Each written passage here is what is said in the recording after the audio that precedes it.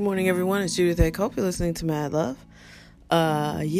So I have been on memory lane this week, the last couple of weeks. And I have had a very interesting life.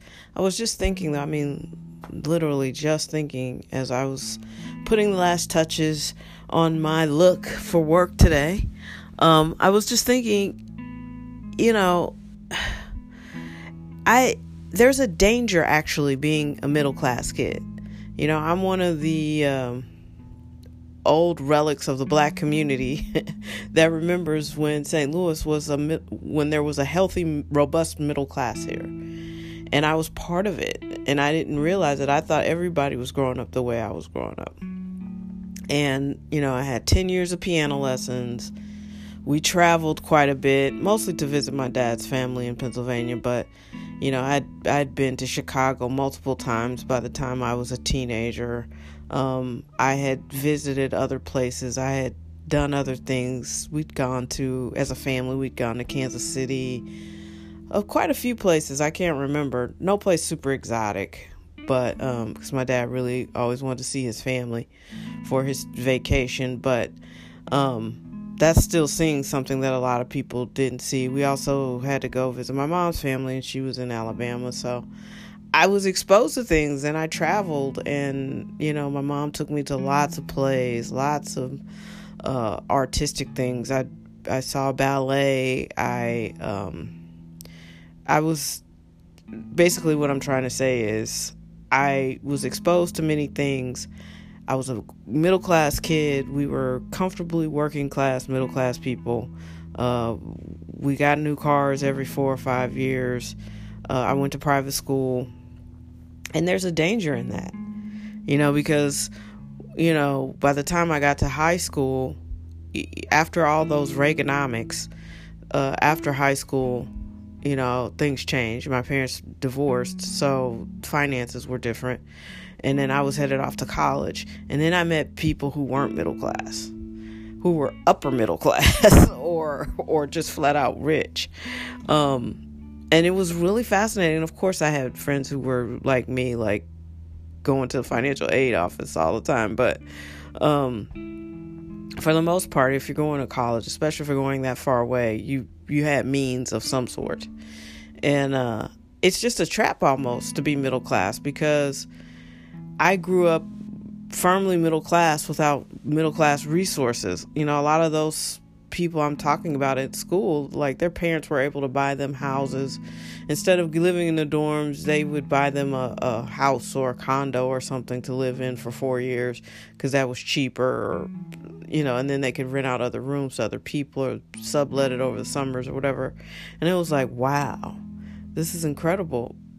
But if you don't come from means, it's really hard to understand, because, I have a little cousin, his family is wealthy. Like, he's growing up in a wealthy environment, and that's going to be his standard. But if you didn't grow up in a wealthy environment, then that's going to be your standard. And I think the middle class, and I'm not making this up myself, Ed Mylett, and I want to say, I know Ed Mylett has said it.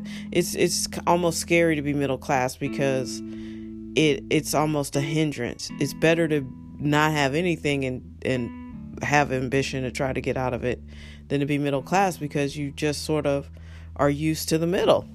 It kind of builds a complacency in you. And now that the middle class has been blighted, I think a lot of people in between certainly 40 and 60 are like, what the hell? This is new for us, because the dollars that we saw our parents spend don't go as far. And they were complaining about it back then. My father was complaining in the 70s about how much groceries cost. Like, he would lose his mind if he saw how much I spent on 1 cup of coffee. He would just lose it. Like, he would just be like, are you out of your mind? You could get a whole can of coffee for what you spend on, and I only drink dark roast. That's it. I don't get anything fancy. I don't do sugar. So it's like, I'm not going to be getting a crappa latte or whatever those things are. So yeah, it's just fascinating. Don't be stuck in the middle. The middle is not where you should be aiming for anyway. I'm an entrepreneur. I feel like those days are coming back for me sooner than later. I've got a lot of road behind me working for other people, and it's now my time to work for myself. This podcast has been a big part of that. This is a big part of my content catalog. So thank you for listening. Thank you for reaching out to me in the various ways that you do. And yeah, I have had a very interesting life, but you can get stuck in the middle, and don't get stuck in the middle. If you're a middle class person, or you're just aiming to be middle class, just strive a little bit harder. Make good choices, and put yourself in a position to win. And I feel like we live in a society that is kind of cool with people, not taking accountability for their own actions. And I hope that goes away quickly.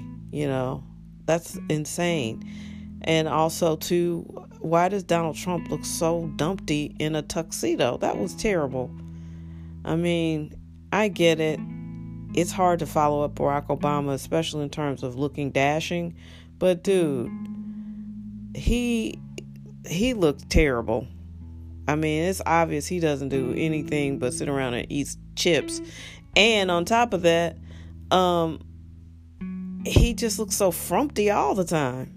Like, get a tailor. Anyway, that's, I digress. I was focusing on stuck in the middle, and then for some reason, his image in that tuxedo yesterday popped into my brain. Yeah, that's unattractive. It looks like they're finally going to get R. Kelly in jail. Listen, I'm telling you, there are some horrific things going on. And when you read the headlines, just know there's so much more detail that you will never know, because it's in the police reports, it's in the court documents, and most of it's not sealed. It's just not for public consumption, because I promise you, it's always something more. So the inside stories of things that they're saying, the stuff that we are hearing, that they are airing on TV or whatever, or the media is talking about, I bet it doesn't compare to what the police reports are going to sound like. And, he's an apex predator, in my opinion, and I do think he's guilty. You can't say the same thing about somebody all these years and it's never, ever true. You know what I mean? I'm not talking about like gossip. I'm talking about things that people have endured and survived. And, if one person endured it and tells it and it feels like the truth, then someone else has endured it. And he needs to be stopped. I'm telling you, it's a lot of perversion out here. And while the internet is great, it's also like made it a highway for sex perverts. So, you can become hypersexualized without any real effort. And someone who's already a deviant this is just gold for them. We had a predator here in St. Louis that finally got arrested and charged. Basically, he's already in prison for another sex crime, but he got charged for abducting and killing a girl 25 years ago. And I remember it, and I remembered her face. It was really sad, and the things that he did to her and how they found her, it's horrible. I reread the story yesterday, and it's dude, if we all knew the truth, we probably never leave our houses ever. That's facts. Hashtag facts. That's a dour note to end the podcast on. But it's what I was thinking. And that's just how we roll here. I got mad love for you. Sometimes mad love hurts. Sometimes mad love is sad. But, it's that's the world we live in. You got to roll with the punches. And I constantly am trying to get people to go after their dreams, live their best lives, because life is short. You wake up and you'll be 75 and you're like, where the hell did all the time go? Yes, there are horrible things that happen to other people. Yes, you have problems. Yes, you are frustrated. But just focus on the positive things. Know that the other things are out there. And if you want to try to help, do that. But don't let it hold you back. Keep pushing. Keep winning. We'll see each other in the winner's circle. I promise.